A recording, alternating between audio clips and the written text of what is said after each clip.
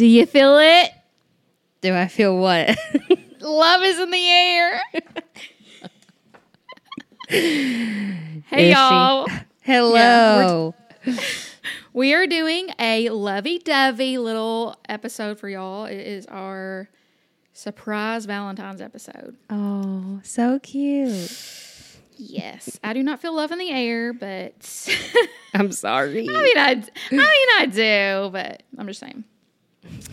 I was thinking about this. Is there any kind of are love songs just Valentine songs, or is there like a dedicated like Valentine song? That's such a good question.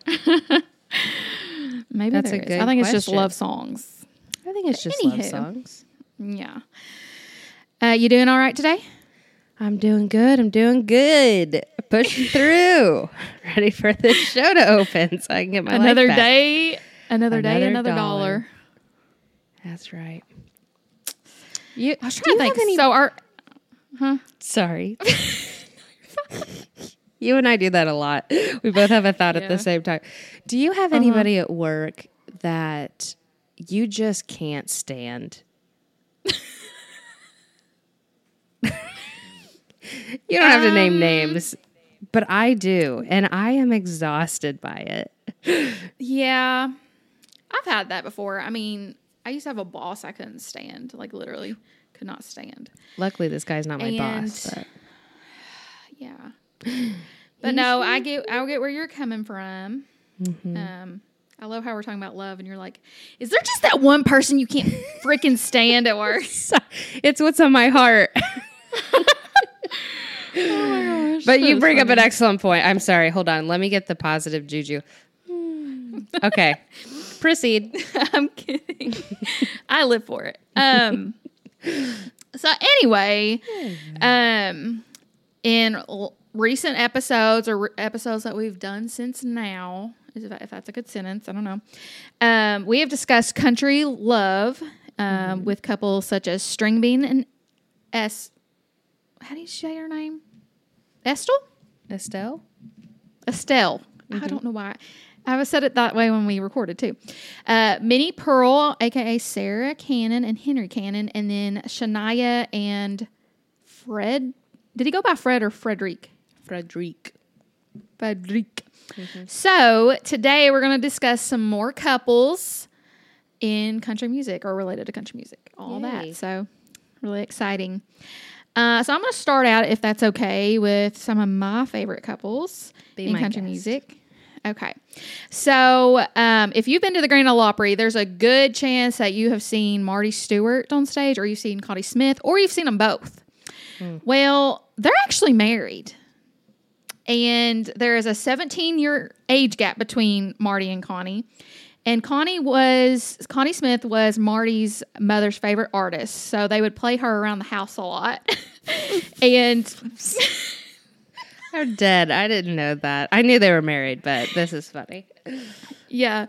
So growing up, they had Connie's record. It was called Miss Smith is Going to Nashville, okay? And it had this big portrait on the front of her, and she was just gorgeous, according to, which she was. If you look at, like, Connie Smith is still gorgeous, but like back in the day, she was this blonde, gorgeous little girl. And he would listen to the album in his living room and just stare at it. And for him, it was more than her looks of just being pretty. He said her songs were so good. Her vocals were so good. She just had so much power about her. And he felt like it was like a crush, but there was this dramatic pull for him. And they even met when he was 11 years old. She played in his hometown. So, wowza. Yeah. Love at first sight. He said she had the power in her voice that would reach out and touch your heart. So something about Connie just pulled Marty to her. Well, anyway, she was like a teen star, I guess. Well, he was also kind of making his way in the music scene at a young age. He played like in the bluegrass genre at a very young age. Anyway, so flash forward, in the 1990s, he had established his own music career at this point. And Connie Smith reached out and asked him to help produce her album. Well, they decided to write some songs together, and a lot of them were of the romantic topic. Well, that little crush that Marty had when he was younger, it reignited into something fiercer. So Marty would end up confiding in his mother that there were these feelings that were reemerging for Connie, but he just felt like it was like, I don't know, the best word I can think of right now, he felt like it was like maybe awkward, it was too much of a risk, but his mom said, go for it, and is like, that's her favorite artist, so she's like, boy, you better go for it. Yeah. So she encouraged him, and at this point, Connie had been married 3 times. She was not... Wow, I'm shocked. I know. Connie was not ready to go and marry again, but she took a risk just like Marty did, and they got married in 1997, and ever since then, it's been history. Like, you can see it in the way they talk about each other, how they, like, their body language and everything. You can just tell it's love. So that is a cute little story. It kind of reminds me of Walk the Line in the very beginning when Johnny Cash is listening to the Grand Ole Opry on the radio and he hears June on there. Yeah. That's what it reminds me of. Yeah, kinda. that's cute. Good Okay, memory. so, yeah. My next couple, so Chris and Morgan Stapleton. I always thought her name was Morgan. But I looked it up. It's Morgan. It's just spelled differently. Oh. Yes. So in the early 2000s, both Morgan Hayes and Chris Stapleton were both staff writers. If you don't know what a staff writer is, it's a term in the music industry where these people just write songs all day long. That is their job, to write songs for publishing companies. So through this, they became acquaintances because their publishing houses were neighbored. Like they neighbored each other. Morgan would often go talk with her friend who happened to be Chris's music and song plugger. And Morgan explained that her and her friend would wait in anticipation because they knew that Chris would come in with a new song that he wrote, and they loved just listening to his songs. And so eventually one night Chris asked Morgan to write a song with him, and she says, we didn't get much writing done that night. Oh. So And that's the tea. Yeah, I don't know how y'all want to take that. They could have went and got Sonic. Something more could have happened. We don't know. The two dated for 4 years, and they ended up marrying in 2007. Chris secretly engraved the words, "You are my sunshine," into Morgan's wedding band. So sweet. Okay. So beyond having a long list of songwriting credits under her belt, she's wrote for people from Reba McEntire to Carrie Underwood. Like, she's got a long list of credits. But now Morgan is part of Chris's band, and she does backup vocals and plays tambourine in his band. And it's not like backup vocals because she stands right beside him on stage. I don't know if you've ever seen them live together, but I think it's really sweet. And let's see here. They have 5 kids. What? Really? Yeah. That's what my sources tell me. If that is wrong, go to my sources. Because when I read it, I was like, what? I felt like they just got married, but who knows? The two launched a charity in 2016, and it's called the Outlaw State of Kind, that does a variety of different types of charity. They recently held a benefit concert that raised $2.9 million for Eastern Kentucky flood relief. And I'm just going to plug it here because I love some charities. I love some stars doing some good work. So if you want to learn more, www.chrisstapleton.com/OSOK, and you'll get there. It stands for Outlaw State of Kind. So that's cute. Okay, now we'll talk about Brad Paisley and Kimberly Williams. So much like the story of Marty and Connie, Brad knew his wife way before she knew him. So he had taken a date to go see this movie at the movie theater, and it was called Father of the Bride. And it starred this brunette named Kimberly Williams, and Brad just became entranced by this woman. Like, something about her just drew him in. And that date that he took, I don't know if it went anywhere, but if it did, it didn't go for long, because a few years later, he went and he saw the sequel to Father of the Bride. And again, he saw this gorgeous brunette on screen, and he was just magnetized to her. So he, at the time, was coming out with a new album, and one of the lines in the song, it discusses father of the bride. And so this became like a good icebreaker for the two because he invites her to star in his music video. Cute. For the song I'm Gonna Miss Her. And she accepts. Like, how crazy. Yeah, right? She accepts. And their relationship blossomed naturally. And he said, this was a quote from him, I really said to myself, this time I'm not going to play games. I'm not going to pretend I'm somebody else or do things I won't be proud of later. When a man knows, he knows, okay? Mm-hmm. Right there. So one night they were walking on the pier at Venice Beach and he confessed his love to her. And he was definitely right about not playing games because 6 months later, he proposed on that same pier. Wow. And Kimberly laughs about that moment because she says he proposed right in front of the public toilets, which if you know Brad Paisley, he's a really goofy guy. He probably didn't mean to do that, but it just kind of, it's on brand for him, I feel like. On brand, exactly. Yeah. He is a goofy guy. Yeah, he is. To me, he's like the modern little Jimmy Dickens. Like he sings these kind of quirky songs, you know? Yeah, and that's perfect because they were like so close. But I dated somebody who did a Kraft mac and cheese commercial with him. Mm-hmm. And he told me about on set, Brad had this one guy and his whole job was to have this case of cowboy hats. And he would like open it up and Brad would choose a cowboy hat. Like that's what he spends his money on is a dude to have a cowboy hat. So crazy. This is random, but it's kind of along the lines of like crazy things stars do. So my professor in college was part of the Turtles. They sang So Happy Together. Oh, yeah. That was their song. He insured, I feel like I may have told this on here, but he insured his hair. Like he was known for his hair and he got it insured. That's just crazy. I don't remember that story, but wow. Yeah. Mark Volman was a professor at Belmont. He may still be there. Was his last name really Baldman? No, it was Vol, like Volman. Oh. Mark Volman. I was like, that's ironic. Okay. So the two married in 2003 and they have 2 kids. And I love his first son's name. It's Huckleberry. He goes by Huck. I think that's so cute.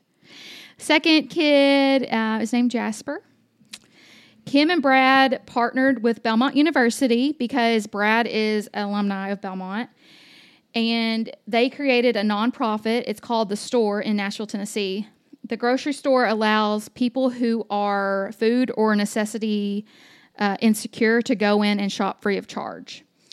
I bring up all these like charities and everything because I think it's great when 2 people who are in love decide to spread the love out to other people. Mm-hmm. If you want to learn more about the store or donate, the website is thestore.org. Nice. And those are my couples. Yeah? Yeah. All right. Well, I chose a couple that everyone knows. They're kind of country music royalty. That is right. I chose Trisha and Garth. If you were thinking Tim and Faith, close enough. But they actually met in 1988 while both were still married to other people. Funny how that happens a lot. Yearwood was married to Christopher Latham from 1987 to 1991, and Brooks was married to Sandy Mull from 1986 to 2001. Together, Brooks and Sandy had Taylor Mayne Pearl, born in 1992, August Anna, August is a girl, pretty cool name, born in 1994, and Allie Colleen Brooks, born in 1996. Brooks said, I had been married 13 months when I met Trisha. When someone said, what'd you think when I met her? I said, I felt like I just met my wife, which is weird, right? Because I was married. Brooks said ahead in November 19 because he did like a A&E documentary, him and Trisha. So that was cute. So in 1985, Yearwood began interning for MTM Records while in college. She actually attended Belmont. Yeah. Go Bruins. Were y'all the Bruins? Yeah. Okay, good. Belmont. Belmont, Belmont, Belmont. While in college and recorded background vocals for artists. 3 years later, one of the artists she worked with was Garth Brooks. At the time, he promised her that if he was successful, he'd help her sign her own recording contract. In 1991, he introduced her to his producer, and her career began growing. She sang on his second album, No Fences, and signed a contract. She opened for Garth that year, and her breakout hit, She's in Love with the Boy, fantastic love song, dropped in March 1991. Yearwood got married to Bobby Reynolds in 1994 until 1999. So she's just jumping around. Meanwhile, Brooks separated from Maul in 1999, and they officially divorced in 2001, which is when he and Yearwood began a relationship.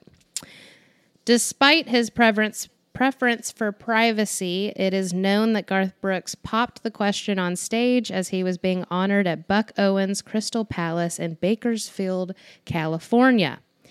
Trisha said that Garth proposed to me and I'm freaking out on stage in front of 7,000 people. And she always thought that that was funny. And then they ended up getting married on December 10th in 2005. Not surprisingly, the two celebrated country stars have recorded several duets together, including What Gave Me Away, Squeeze Me In, Where Your Road Leads, and In Another's Eyes. So sweet. The couple went on a world tour in 2014, which lasted until 2017. A 3-year tour is exhausting. I cannot imagine. In 2016, they recorded the festive-themed debut album, Christmas Together, which peaked on the top country albums, and they have recently celebrated their 16th wedding anniversary. You know who always does a Christmas special at the Ryman every year? Vince Gill and Amy Grant. That's another great couple. They're not on my list, though. I had them on my list, but I didn't want to cover them. Yeah. It's kind of boring to me. Okay, cool. You're happy. You know. Okay, one thing that's not boring is kidding. Vince Gill went the F off on the Westboro Baptist Church. Did he? Yeah, because they were outside of his show or something picketing because I think him and Amy, I think they were another couple where it was like a cheating thing. And oh, Lordy. Yeah. So he told him off. That's all I remember. I think I followed him on Twitter when that happened. But wow. Well, he went off on that teleprompter. I think it was Beth at the Ryman one night. He made a total ass of himself on that stage because he was doing a new song, and I guess the teleprompter wasn't working right. That wasn't Beth's fault. That's just a technical difficulty. And he called her out on stage. He was nasty about it. He had to call Pete Fisher and apologize. And that's the tea. Okay. Oh, what? sorry. No. Go ahead. I was going to randomly. He was at every single Belmont basketball game. He sat behind the players like he was a dedicated fan.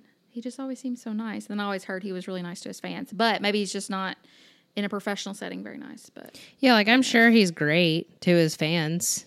And I'm sure he's a great human, but when you're up there and you feel super vulnerable, I'm sure it's easy to explode. Yeah. Oh, yeah. It's okay, Vince. Although, listen, my mom is very bitter towards Vince Gill. Do you remember when he had that double show special for his Opry anniversary? Mm-hmm. Girl, it was a double show. It was in the middle of August, so it's hot as hell. And he made his concert. He didn't care. He had his concert go an hour and a half past time. So everybody outside, literally people were passing out and stuff. It was ridiculous. And then none of the Opry staff would give anybody outside a heads up. So finally, all of us tour guides went out there and started talking to people, trying to ease the crowd. They were pissed though. And then right when they got in, he was like, don't you worry about it. I know I went over, but you're going to get the exact same show that the last one got. And my mom at that point was like, I don't want the same damn show. I want to go home on time. And I live in Huntsville 2 hours away. Listen, there's nobody. Rose Fletcher is one person I wouldn't want to be on her bad side. I love the woman to death. Okay. Love her to death. But and she loves you more than you love her. I can promise that. But she, yeah. I mean, I come by it honest, you know. You don't want to be on my dad's bad side either. So I got a double. Double whammy. Oh, yes. Oh. Yeah. See, Fletchers can be petty. Have you ever known me to be petty? No, I didn't think so. I'm just kidding. I'm so petty. It's my favorite thing. Oh, man. Okay, anyway, about love. Isn't it funny? I'm like the cynical one and I'm the married one. But Jeff and I are cynical. I'm very cynical. Jeff and I are very happy, though, so don't get any ideas out there, you listeners. You nasties. Y'all going to be on TMZ, the rumor mill. If I could be so lucky. Clint Black and Lisa Hartman. This pair, they've been married for over 3 decades. That is right, folks. Love can last in Hollywood. Not a lot, but it can happen. Their real-life love story may as well may be made, that's a mouthful, into a Hallmark movie. It's that sweet. The pair who wed on October 20th, 1991, actually met 10 months prior on New Year's Eve. It was then that Black was headlining a show in Houston, a city where he and Hartman both grew up. Little did he know that night he would lock eyes with his future wife. Hartman, an actress, of course, who at the time was in town promoting her role in a new movie, had scored tickets to Black's concert, and since she was with her mom, they decided to still go to the show because she had said that she was actually incredibly sick that night. But she still ended up going, and that is fate, folks. She ended up backstage with a bunch of fans who were waiting to meet Clint Black. They met backstage briefly, then they had mutual friends who were matchmakers who were trying to get them together. Clint said, "I knew I was looking at somebody amazing when I met Lisa. I didn't know anything about her. I didn't know her TV show," the singer-songwriter later told People magazine. "I just looked at her eyes and I was like, wow." After their initial meet and greet, despite both having busy schedules, things seemed to move quickly, so much so that they tied the knot less than a year later, like I said, 10 months after they met. So don't lose hope, ladies. Don't lose hope, Whitney, because Black and Hartman didn't cross paths until he was 29 and she was 35. That is an ongoing theme. Minnie Pearl didn't meet her man until she was 34. Are you telling me I got to wait another half decade? Yes. I'm sorry. right. Half decade? Oh. Okay. I was like, half decade? That's such a long time. Wow. Is. Math. Somebody's going to get out of middle school and graduate high school in the time that I got. Ooh, well, when you put it that way, that's wild. Billy will be coming up on 7 when you meet your man. She can be my flower girl. Hartman has credited her maturity to knowing what she wanted when she met him, which I love a woman who knows what she wants.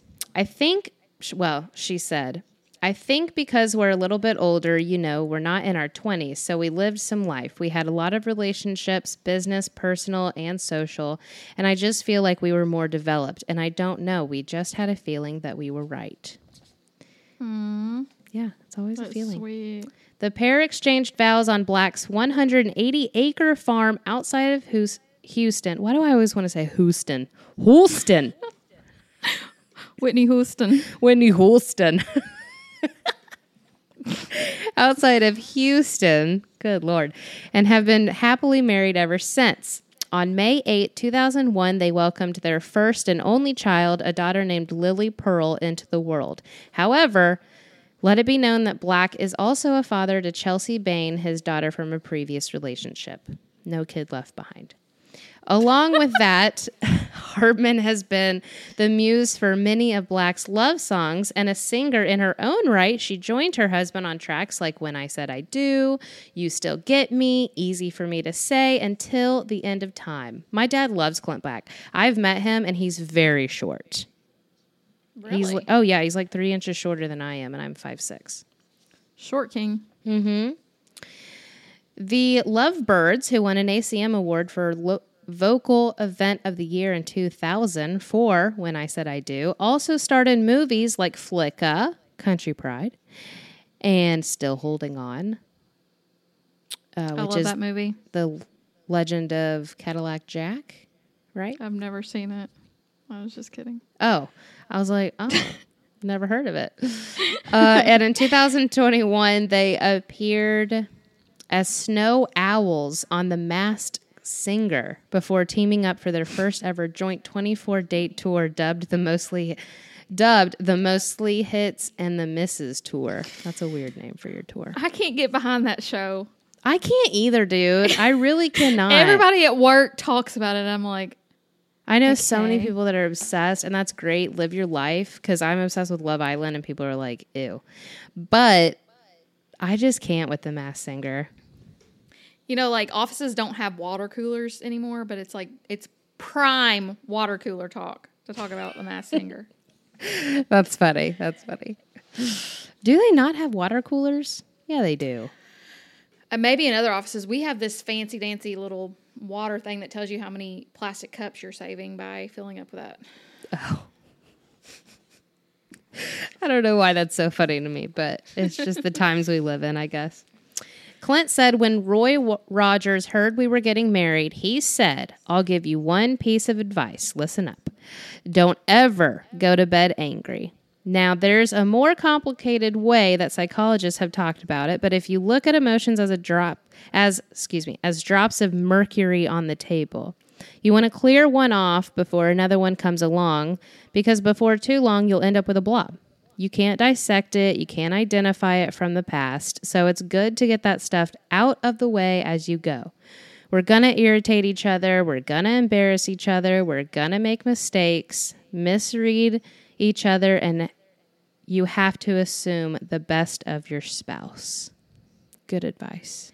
I love that. Yeah. Other great couples are Jeannie Seeley, of course, and her husband, Gene. He's very sweet. Dolly Parton and Carl Dane. Yay, haw. Who else? Keith Urban and Nicole Kidman. Oh, that's a great couple, yeah. And you know what? Here's what I love about them, okay?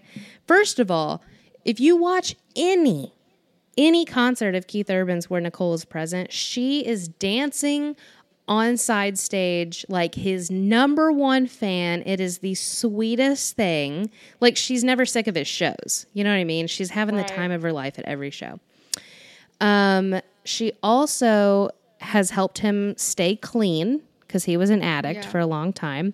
And she even told him, like, if you ever go back to this, like, that's it, right? So it's definitely motivated him to stay clean. And I love their relationship. And that was a weird one for me when it first started. But now I've come around to it, kind of like Blake and Gwen. I know you're not a fan. That's all right. Miranda's got her new man. They look pretty happy. So Do they? Listen, I remember what you're going to get into this. Kind of, but you have way more insight and emotion about it than I do. No. I was just going to say, I remember the day I was sitting in the Kmart break room when news came along that Miranda and Blake were getting a divorce. And when I tell you, I'm kidding. I was really heartbroken, okay? I remember it. It was a pivotal moment. I remember where I was when Zayn Malik said he was quitting One Direction. It's just one of those things you just remember, you know? Core memory. Not in a great way, but core memory. Another couple is Jimmy Westbrook and Karen Fairchild. They are the two brunettes of Little Big Town. Oh, yeah. They're married. lovely people, actually. Very nice. Thomas Rhett and Lauren Akins. Thomas Rhett and Lauren. And then there's a newcomer named Gabby Barrett. She was on American Idol. She met her husband, Cade Fowner, on American Idol. Those two are married now. Cute. And he plays guitar for her, I think. So that's cute. Cute. And then Luke Combs and Nicole Combs are a really cute couple, too. And I'm going to mention one more. What's his name? Jelly Roll and Bunny. I love that couple. So cute. I didn't know he was married, but I just remember that Jeff said the guy named Jelly Roll was going to play on the Opry, and I said, what? Listen, his music, it's not something that I would go, I probably would be a little bit judgmental and not go seek it out, but I've been hearing it on the radio every once in a while. Good music. Good stuff. And then, of course, there's Carrie Underwood and Mike Fisher. They're very happy. Oh, yeah. So, yeah, there's a lot of love around the country music scene. However, there's a lot of heartbreak. So let's check into the Heartbreak Hotel, shall we? Walk down memory lane. First up, the most complicated situation I've heard of is Tammy Wynette and George Jones, I swear. So the success of George Jones and Tammy Wynette's music together never translated into their personal life as husband and wife, thank goodness. In fact, it was a direct opposite. Their relationship had been a roller coaster ride with Jones's excessive drinking that led to a lot of their marital conflicts. They even went through divorce twice. That's right, twice. The first one to rein in Jones's liquor abuse after he allegedly chased Wynette with a loaded rifle while whiskey drunk. And the second, which was final, was after Jones bought a Cadillac in response to a fight they had. So, where it started. I feel like between buying a Cadillac and getting chased with a knife, why was the Cadillac the last straw? Yeah. You know what, George? You bought that dang love boat out there. I don't know, but... Okay, so how it all started was Wynette and Jones first met at a Nashville recording studio in 1968 while Wynette was married to her second husband, part-time songwriter and hotel clerk Don Chappell. After Wynette returned home from a road trip to find her 3 daughters, whom she shared with her ex-husband Bird was his last name, sick with food poisoning. Okay. Let's see. The country singer brought the girls to the hospital where she was joined by Jones because she had just gotten home after being on the road, blah, blah, blah.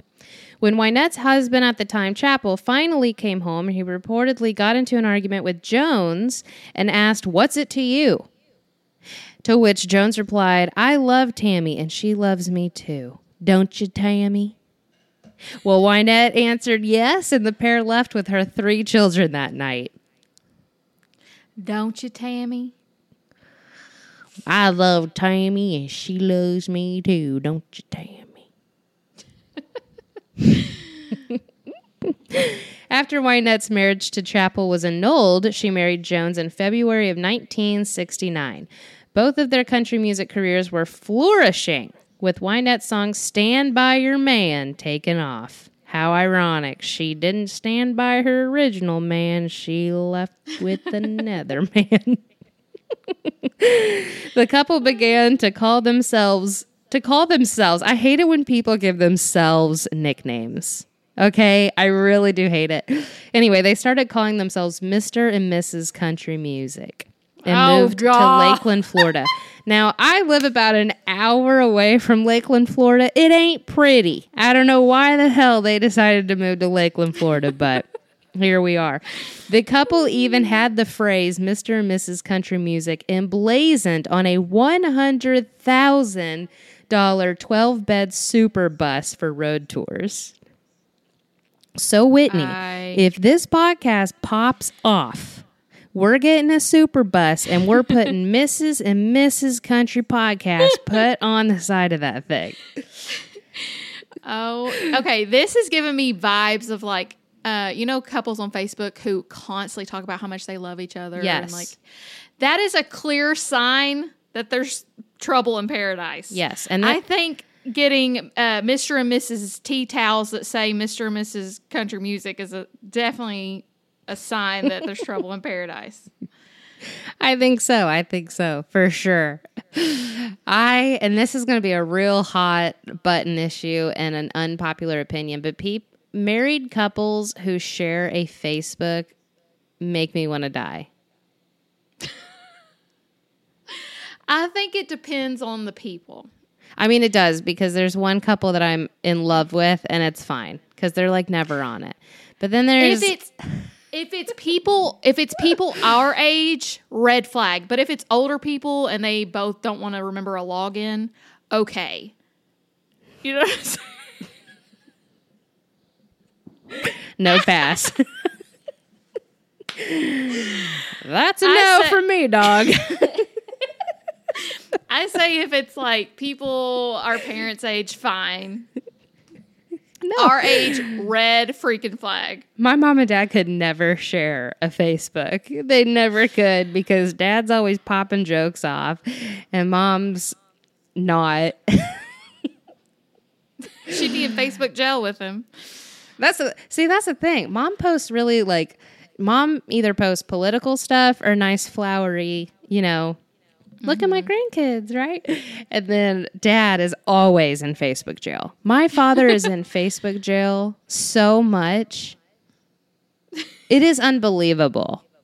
I love how he has a backup account. So when one's in Facebook jail, he goes to this one. And then when that one's in Facebook jail, he goes to the other one. Yeah. And then his first status on either profile is, F you, Zuckerberg. My dad's too much sometimes. Too much. It's funny, though. It's definitely comical. And my dad is, like, friends with my friends first. He'll be like, hey, I found your little friend Whitney on there. I'm like, you did? Cool. Yeah, we're friends. We've been talking. Oh, okay. Oh, man. Some of the things my dad posts on your Facebook, though, I'm like, I'm sorry.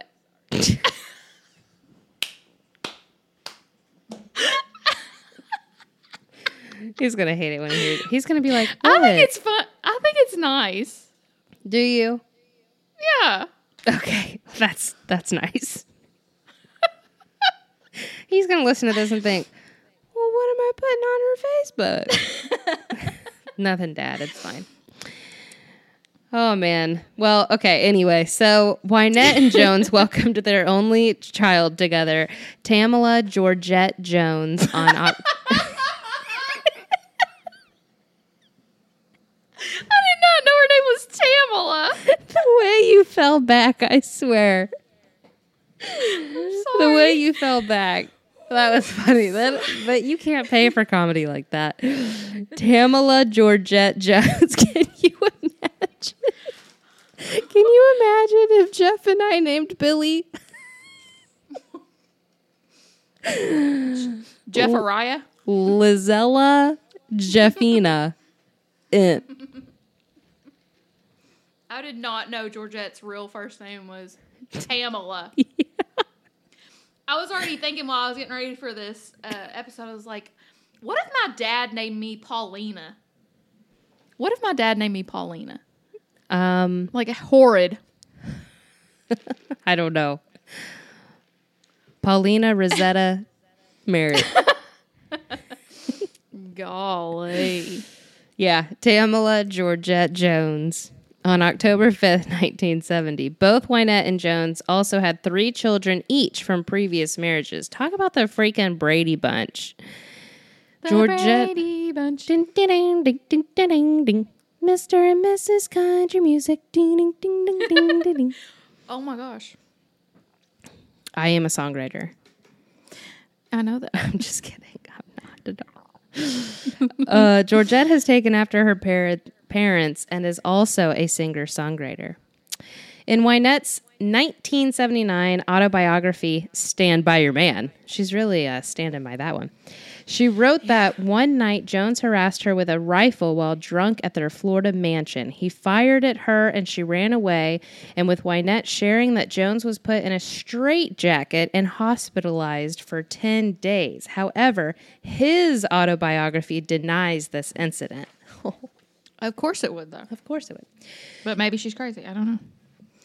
She is a little crazy. George Jones struggled with addiction and was an alcoholic and cocaine addict at the time. Wynette once shared, "I was a nagging and he was a nipping." Whatever the hell that's supposed to mean. Wynette filed for divorce in 1973, but they reconciled a month later, and she claims it was simply a ploy prescribed by Jones's doctor to try to shock her hard-drinking husband to stop drinking. Okay. I can't imagine a doctor calling me up and being like, if you can just threaten to file divorce. I feel like divorce usually triggers drinking, but Yeah, you know? Maybe he's like, "Oh, I'll stop drinking for you, Tamala." Tammy. In January 1975, Tammy filed for a second time and actually went through with it this time. They continued to make music together, however, and stayed friends, but in 1978, she filed a lawsuit against George for $36,000 in unpaid child support for their daughter, Georgette. At the time, Georgette was living with Wynette and her fifth husband, George Ritchie, in Nashville. They ended up going on a couple tours years later, with their last one being in 1995. So I guess they reconciled. They went on tour 35 years later after all this happened. And then again and again, and the last one was in 1995. Tammy passed away in 1995, pretty soon after their last tour, and George passed away in 2013. What a wild ride. there's this has nothing to do with George, but one of her husbands after George was apparently, okay, this is a story. She was in a mall parking lot in Nashville, and she said that she got attacked or something. Okay. Well, it turns out that, I don't know if it was her daughter or some rumor in town that didn't really happen. It was, she was trying to make an excuse because one of her husbands did it to her, but. Actually, I remember hearing something like that. I don't know if it's you who told me or another tour guide. But yeah. Crazy. Mm-hmm. It's like, was it Opry Mills? What? No. I don't know. It could be, though. Opry Mills sucks.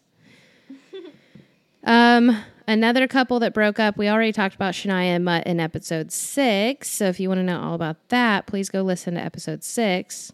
That brings us to Blake and Miranda. Once the hottest couple in country music, the fire of their relationship quickly fanned away. Issues piled on top of one another, long distance, kids, loyalty, and soon they reached a point in their relationship where it was beyond saving. After 5 years of marriage, the couple decided to end it, but their fallout did not stop right there as Miranda and Blake went back and forth accusing each other of infidelity. However, I was reading other stuff and they both want to deny infidelity, so I'm not quite sure. Considering the two gave up relationships to make theirs work, this is just messy right from the start. And boy, was it. So there was a big old photo of Blake and Miranda hanging in dressing room number 6. 1, 2, 3, 4, 5, or 7, I think. It's called the It Takes Two room, which is like the couples room. So there's all these photos of all these couples. Well, their photo was real big right in the center because Blake and the GM at the time were really good friends. And then all of a sudden it was gone, like right after all this happened. And rumor had it he asked Pete to take it down. But it sat there blank forever. I mean, I was given tours left and right, and the whole time I was there, they never put a new picture. I'm like, shoot, throw Johnny and June up there or something. Like, what are you doing? Right. Now, this is totally possibly a rumor, speculation. What I don't know. I was told by a fellow Opry employee that Miranda was supposed to have a brand in the Opry shop, but Blake threw a fit about that. And that little situation that deal was no longer happening. So I say because I don't think Miranda, she doesn't play a lot at the Opry. She never has unless Blake was playing. I feel like if they were still married, she would have gotten an Opry membership. I don't think she'll ever get one now. Yeah, I agree. I definitely agree because after they divorced, he never wanted her on there, which is why she was never asked to come on. Mm-hmm. That's crazy. No. Now we're getting into some nitty gritty stuff because first we're going to talk about Reba and Narvel. Is that how you pronounce his name? Narvel Blackstock? Yep. Mm-hmm. That's a dorky name. And Kelly Clarkson and Brandon Blackstock. That is correct. So, Brandon, what? I just thought of a really cute couple. Kelly Pickler and her husband, the songwriter. Oh, I can't think of his name, but go ahead. Kelly Pickler's a doll.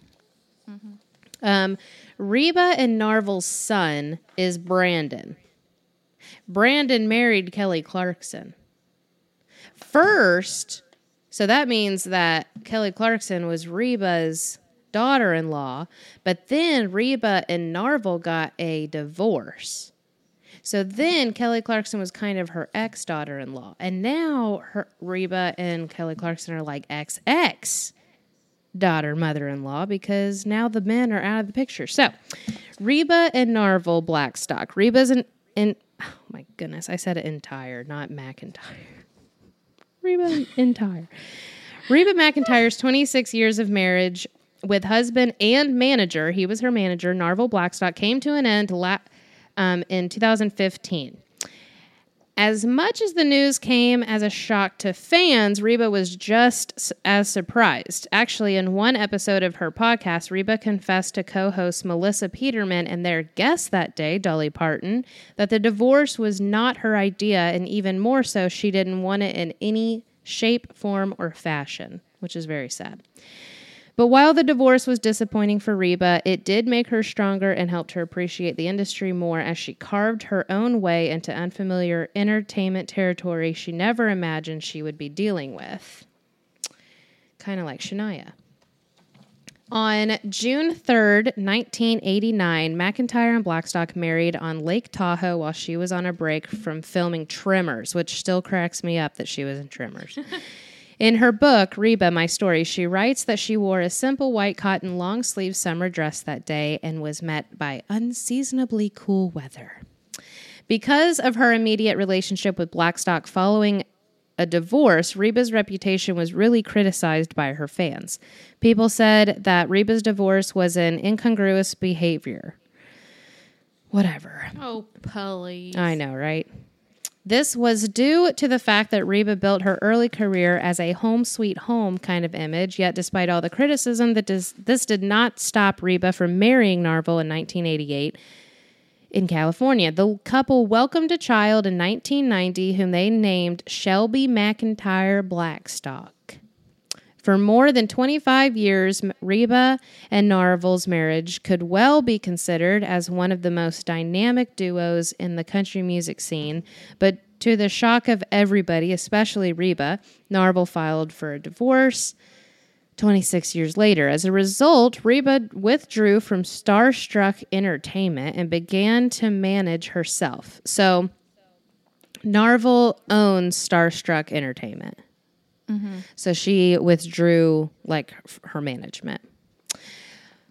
Narvel, on the other hand, had finalized their divorce in December 2015, but Narvel was found with a new relationship just 1 month after his divorce with Reba. Her name was Laura Putty Stroud, and she was actually a common friend of Reba and Narvel's. So annoying.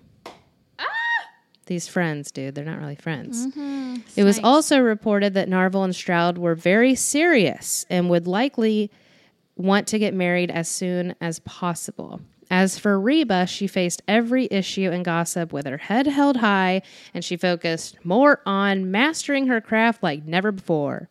Hey!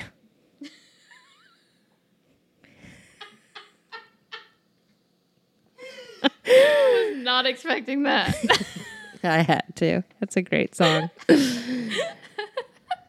My life around it in the past, though my life is changing fast. Who I am is who I wanna be. Should I keep going? A single mom who works too hard and never stops, with gentle hands and the heart of a fighter. Dun-dun-dun-dun-dun. I'm not. It sounded awful. Reba, despite the strains the divorce brought, kept a close relationship with her 3 stepchildren. When asked, that's my bad. I'm giving you fake news. Brandon Blackstock was in fact Reba's stepson. Okay, great. When asked about the divorce, Reba said that it happened because someone was not happy about the relationship. Reba agreed with the divorce because she wouldn't want to shackle anyone to stay with her, and that life is just too short to continue being miserable.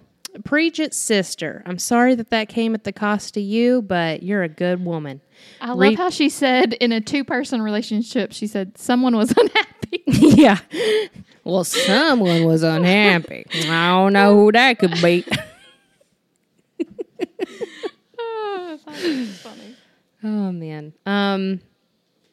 Reba also added that God became her primary help and reason to have the strength to overcome the pain and to keep moving forward.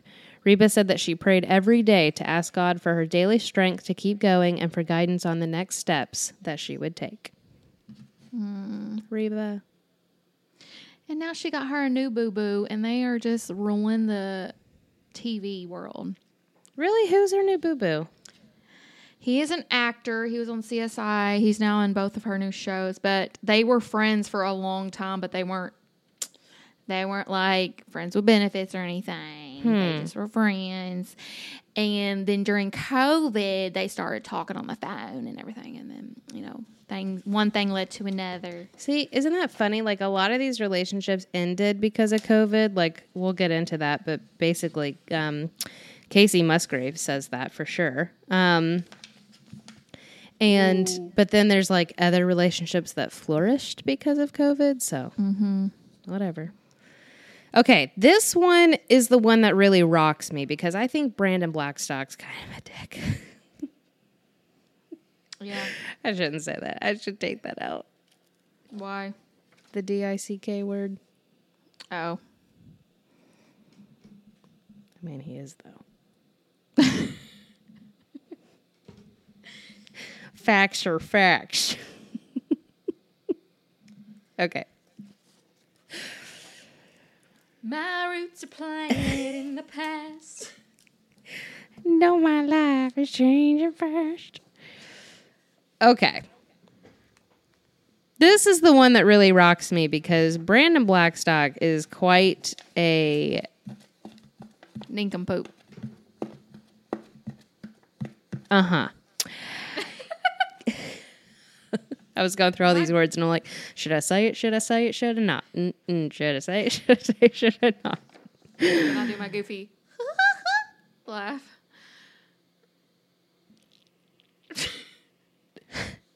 I don't even know what's happening. Okay. Kelly Clarkson and Brandon Blackstock got married in October of 2013, but their divorce was in 2021. It swept the headlines of major entertainment outlets. And as surprising as the divorce itself filed by Clarkson was, the $200,000 spousal and child support that she was required to pay Blackstock was even more surprising. Recently, the tides have shifted towards Clarkson's side after a judge fully upheld their prenuptial agreement, heavily contested by Blackstock, of course, winning her the full rights to the Montana ranch where the family quarantined in 2020. 2020. I don't know why I keep saying 2000. 2020. Brandon's father, Narvel Blackstock's company, Starstruck Management Group, sued Clarkson in September 2020, claiming that their longtime client, Clarkson, owes them $1.4 million in an unpaid commissions in addition to the $1.9 million she already paid. Come again now? Over a divorce? Clarkson has been working with her father-in-law's company since 2007. The paperwork also alleged that the American Idol alum has not paid the total commission for her work on The Kelly Clarkson Show and The Voice in 2020, claiming she will owe the group at least $5.4 million by the end of 2021, which already happened, so... The Since You've Been Gone singer countersued Starstruck Management Group in November 2020. In her documentation, Clarkson accused the management group of violating the California Labor Code by procuring, offering, promising, or attempting to procure employment or engagements without being properly licensed. Narvel then fired back in a statement at the time. Clarkson's petition conveniently ignores the fact that Kelly had her own licensed talent agency, Creative Artists Agency, CAA, at all times. While Starstruck Management Group provided talent management services on her behalf, it did so at all times that CAA was her agency of record. He continued, "It is unfortunate that Kelly is again attempting to avoid paying commissions that are due and owing to Starstruck to try and achieve some perceived advantage in her ongoing custody and divorce proceedings." Now, in November 2020, Clarkson was granted primary custody of daughter River and son Remington. So that already happened. They officially will share joint physical and legal custody of their kids. And Blackstock says it's literally in their agreement that he has to FaceTime the kids every day. Like, these people are ridiculous. The court finds that under the circumstances present in the case, the interest in providing stability and continuity for the minor children weighs in favor of petitioner having primary custody, although it already got, figured out. But it just goes to show how crazy this whole thing was. While Clarkson asked the court to enforce their prenuptial agreement and block spousal support. Okay, what the hell is spousal support? Why does this rich dude need spousal support? Because he's losing his money. Money, what is it called? Money hog? A shark? There's like a saying. I don't know. Cash cow. Oh, he is moo. He's definitely one of those. Blocks spousal support. TMZ reported that he was seeking $436,000 a month for spousal support. Or no, sorry, in total. $301,000 of that was spousal support. $135,000 of that was child support. He's also asking for Clarkson to pay his $2 million attorney fees. Jeez. In March 2020, a judge approved the duo's divorce settlement, granting Blackstock $115,000 each month in spousal support until January of 2024. Hang on, girl. You got one more year of this. He will also receive a monthly amount of $45,600 in child support, with Clarkson being awarded primary custody. So she got custody, but he gets child support. And he has to be reminded to FaceTime them? What does he needs help paying the Wi-Fi bill so he can FaceTime them? I don't understand. It's so wild. Blackstock will be able to remain in the former couple's Montana ranch until June. So last June, he finally got kicked out, and he had to pay Kelly $12,500 in monthly rent until then. So he had to pay her rent because she got awarded the ranch. Also, you saw that he had that ranch like at least 13 security cameras outside. She had to convince the court to let her disarm all of them. Oh my gosh. It's crazy. So that's a wild ride for me. When I heard spousal support, I'm like, are you kidding me? Golly. I looked up while you were talking. So Starstruck still manages Carly Pierce, Maggie Rose, and Blake Shelton. Interesting. Which Blake and Kelly were really close at one point. So I don't know. That's weird. Well, business, It's business, ain't personal. Very true. Very true. Speaking of Carly Pierce, she and Michael Ray had a fairy tale-like love story. However, it ended 8 months after they got married. Oh. Which, this is so horrible, but I remember when they first got together. It was like kind of the talk at the Opry. And part of that was because one of the tour guides knew Michael Ray. And one of her friends kind of was like a special buddy, if you know what I mean, to Michael Ray. And would tell her that he's quite the player and blah, blah, blah. Well, then when Carly got with him, I'm like, but Carly's like so sweet. Right. It was just so weird. But she probably liked the bad boy. And Michael Ray's very hot, so good for you, Carly. So let's see. They started dating on a rainy fall day in 2019. And I never forget how they, introduced themselves as a couple. They took pictures backstage at the Grand Ole Opry. Cute. According to Carly Pierce, they quickly realized that they were not meant to be, and though as short as it was, she would never call it a mistake. The singer believes that people don't go through things that they're not supposed to. Her love was real, and she will stand by that forever. See, I think she was really in love with him. Mm-hmm. I don't think he took it very seriously. But I'm really proud of her. She's gone a long way. She's made different moves in her career. I think she won a Grammy.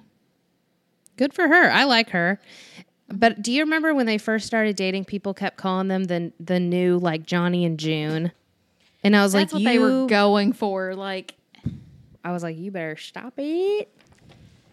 I think she's talented. I don't know about him, but he may be.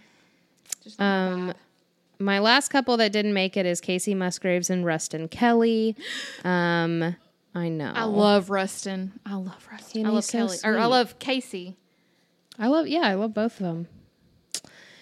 They had a meet cute story. It seemed like Casey Musgraves and Rustin were a match made in country heaven. But as they say, there's always more to a story than what we see on social media, of course. And after 2.5 years of being together, the two announced their divorce. She says it was the pandemic that woke her up. That moment of stillness when they were both home and not racing around the world chasing their music careers. She admitted that they could have coasted for another couple years, but she realized that there's nothing more shameful than staying somewhere where you don't fit anymore. Sad.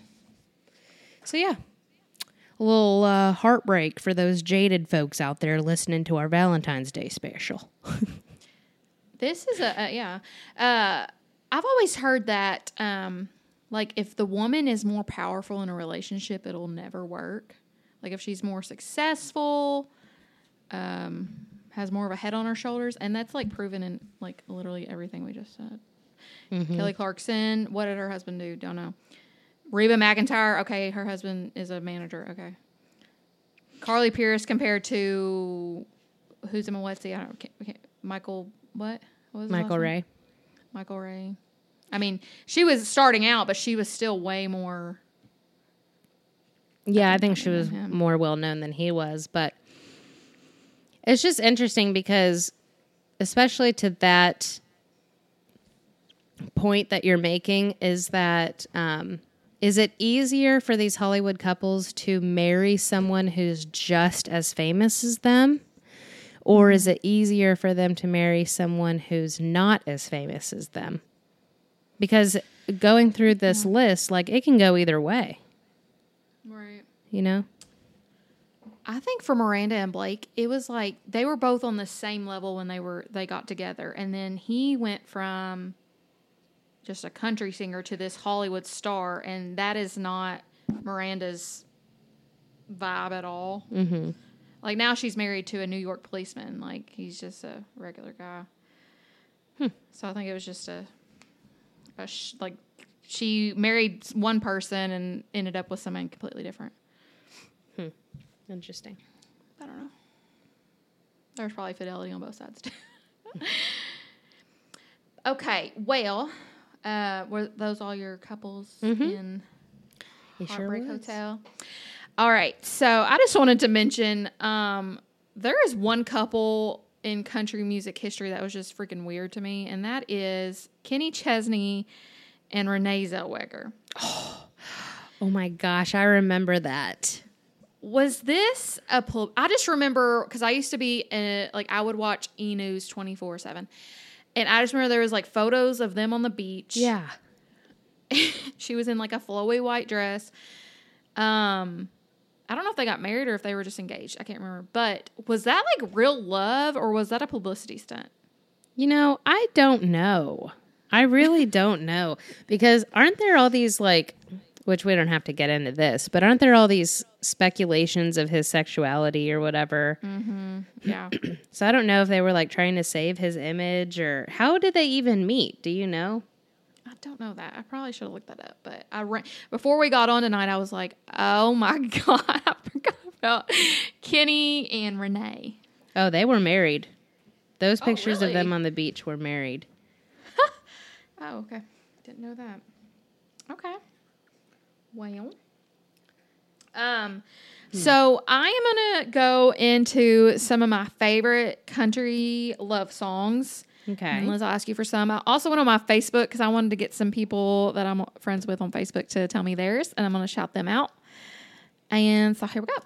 So some of my favorites are Amazed by Lone Star, Bless the Broken Road, Rascal Flatts, John Deere Green. Now, some people may not think that is a country love song, but if somebody climbed up on the Owensboro Water Tower and listen up, Whitney, boys, put my name in a heart, okay?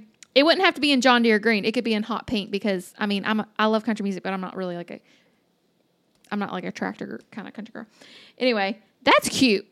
Little Moments, Brad Paisley. Remember When, Alan Jackson. That song gives me chills. Okay. Love is the Foundation will be played at my wedding. That's Love is the Foundation by Loretta Lynn.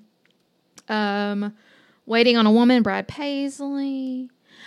Okay, this was a random one, but Waltz Across Texas by Ernest Tubb. It's pretty much saying that this guy would dance across Texas just to have his woman in his arms. Cute. That is cute. Okay. Mm-hmm. And then I wanted to include like a more modern song. So The Kind of Love We Make by Luke Combs is a bop. Okay. I love that song. I've never heard it. Good song. You need to look it up after this. Okay. So what's yours? So, okay, I have a few. You're Still the One by Shania Twain. I actually jammed out to that yesterday. This Kiss by Faith. Ooh, yes. I Will Always Love You by Dolly Parton, of course. Although, listen, I will admit I do like the Whitney Houston version better. Really? Virgin better. Oh, I like the Dolly Virgin better. I don't know. The Whitney one just gives it such oomph, you know? I don't know. She's in Love with the Boy by Trisha. She's in love with the boy. And Ring of Fire by Johnny Cash. Now, can I tell you one of my favorite anti-love songs in the country world? Mm-hmm. Who Needs You by Jeannie Seeley. Oh, that ain't a freaking classic. Listen, she plays it every single time she's on the Opry. So literally like every night. And every time she would sing it, I would despite the rules of not being allowed to stand in the auditorium, I would stand in the auditorium in the back and I'd be like, who needs you? She brings the sass every night. Yes. She's so sweet. I forgot all about that song. I just thought about, did you know Kelsey Ballerini is divorced? Yes, like recently. Right? Yeah, didn't know that. All right, so I am going to go to my little Facebook status. I said, quick, what is y'all's favorite country love song? Comment below. So Casey McKay said, Forever and Ever, Amen. That is a good one. That's a good one. My cousin Sarah Merritt, we were on the same wavelength. She said John Deere Green. And then she said The Chair by George Strait. We've got my sister Helen. She said Butterflies by Casey Musgraves or Cowboy Take Me Away by the Chicks. And then she also said, I don't know, I'm All Yourn. I'm all yours. That Tyler Childers song. Her boyfriend Alex, he said 10,000 Hours by Dan and Shay. I saw them in the grocery store once. Anyway, okay, so Marissa Butler said Johnny and June. I think she's talking about I Want to Live Like Johnny and June. Do you remember that song? No. It was by Heidi Newfield. It's really good. You should look it up. Golden Hour, Casey Musgraves, and Sweetheart by Thomas Rhett. Willie Garrett, he is a musician friend of mine. He goes by, his stage name is Willie G, I think. He said, he has a list. He said, Looking for Love, Johnny Lee. Your Love Amazes Me, John Barry. I Love the Way You Love Me, John Michael Montgomery. When You Come Around, Vince Gill. Till a Tear Becomes a Rose, Keith Whitley and Lori Morgan. That's another couple. Yeah. That ended badly. Love a Little Stronger, Diamond Rio, and My Love, Little Texas. And then the last one, Ricky Bayman said, Nobody Loves Me Like You Do. And that one is by Anne Murray, I think. Yeah. I didn't really know that one that well. But if you guys commented and you got a shout out, thank you so much. Yeah, thank you. I love this listener interaction participation. We need more of it. We do. Email us, share us, like us, follow us, comment us. All the things. So, well, we loved doing this episode. From the beginning, we wanted to do a little surprise Valentine's episode. So, surprise! And we hope you guys either have a little chocolate with your honey bunnies or just treat yourself. Okay? That's probably what I'm going to do. I'm probably going to go get me some Chipotle, give me a little guac. You know. Wow. That sounds good. Sad. Eat a whole pizza by yourself. That sounds glorious. Wallow in my self-pity. I'm kidding. Watch a love movie. Like The Notebook or Something Borrowed. Or what's your favorite rom-com? Okay. God, that's a hard question. But one that is like a comfort for me is, I think it's, who's it got in it? It's Complicated, I think. Oh, with Alec Baldwin and Meryl Streep? No, I'm thinking of the wrong thing. One. 1 second. What is this called? What is that girl's name? It's Complicated. It's fantastic. I love that movie with my mom. I want Meryl Streep's house. I'm eating Reese's Pieces, if y'all heard that in the background. I'm sorry. I've been eating hot fries over here. I can't think of the freaking movie. They're out on a beach. It's got the guy that played Jack Nicholson's in it. Something's Gotta Give. Yes. With Diane Keaton? Yes. Who is the director of that movie? She does all of rom-coms. Nancy Myers. She is my Listen, girl. Okay. yes. Nancy Myers makes all the best movies. I will die on that hill. She's got the coastal grandma aesthetic. Did you? Yes. I don't know if you were part of TikTok. So everybody was like, I want the coastal grandma aesthetic because she plays all those like old jazz songs and it's like all cozy and they're about the beach. Oh, she's definitely like your Hamptons granny, you know? Yeah. Oh my God, I love Nancy Myers so much. I wish she would come out with another one. That one is so good. Like Jack Nicholson is just, I feel so bad for him in that movie. Yeah. It's good though. See, now I'm gonna go watch that now, I think. It's a good one. Oh, it's a comfort one. I'm going to wait for Jeff to bring me home Taco Bell. What's your go-to Taco Bell order? Okay, well, recently it's been a Mexican pizza with 2 soft tacos because the Taco Bell he goes to is popping off with the Mexican pizzas because it's either hit or miss. Or he introduced me to the chicken quesadilla. I love a chicken quesadilla. I love a burrito supreme with no lettuce. I love Taco Bell. It's a problem. I always get 2 hard shell potato tacos with the chipotle sauce and then a side of cheese and chips and then a sugar-free Baja Blast. Yummy. I didn't know they had sugar-free Baja Blast. I do not want it, but I did not know they had it. I think it's diet. Maybe it's diet. Maybe it's not sugar-free, which I think that's the same thing. But anyway. Well, we hope your night is not sugar-free. Go get you some sugars. Get you some sugar From your sugar. From your sugar. And that's all, folks. All right. We hope you enjoyed this episode. Please email us any questions or topics you want us to touch on because we're starting to figure out what our second season is going to be, which is very exciting. And as always, like, follow, comment any post, share us, spread the word, and continue to listen. And have a very, very happy Valentine's Day. Bye. We want to thank y'all for listening to Spillin' the Tea. Whitney Merritt and Liz Ent are co-hosts and co-producers. The show is edited by Jeff Ent, and the theme song was performed and recorded by Sam Mays, a.k.a. Chumsky. Follow us on Facebook and our Instagram at @spillinthetea_podcast for show updates, partner posts, source material, and contact info for any business inquiries. Be sure to rate us whether you listen on Spotify or Apple Podcast. Thank y'all again so much for listening, and y'all come back now, you hear?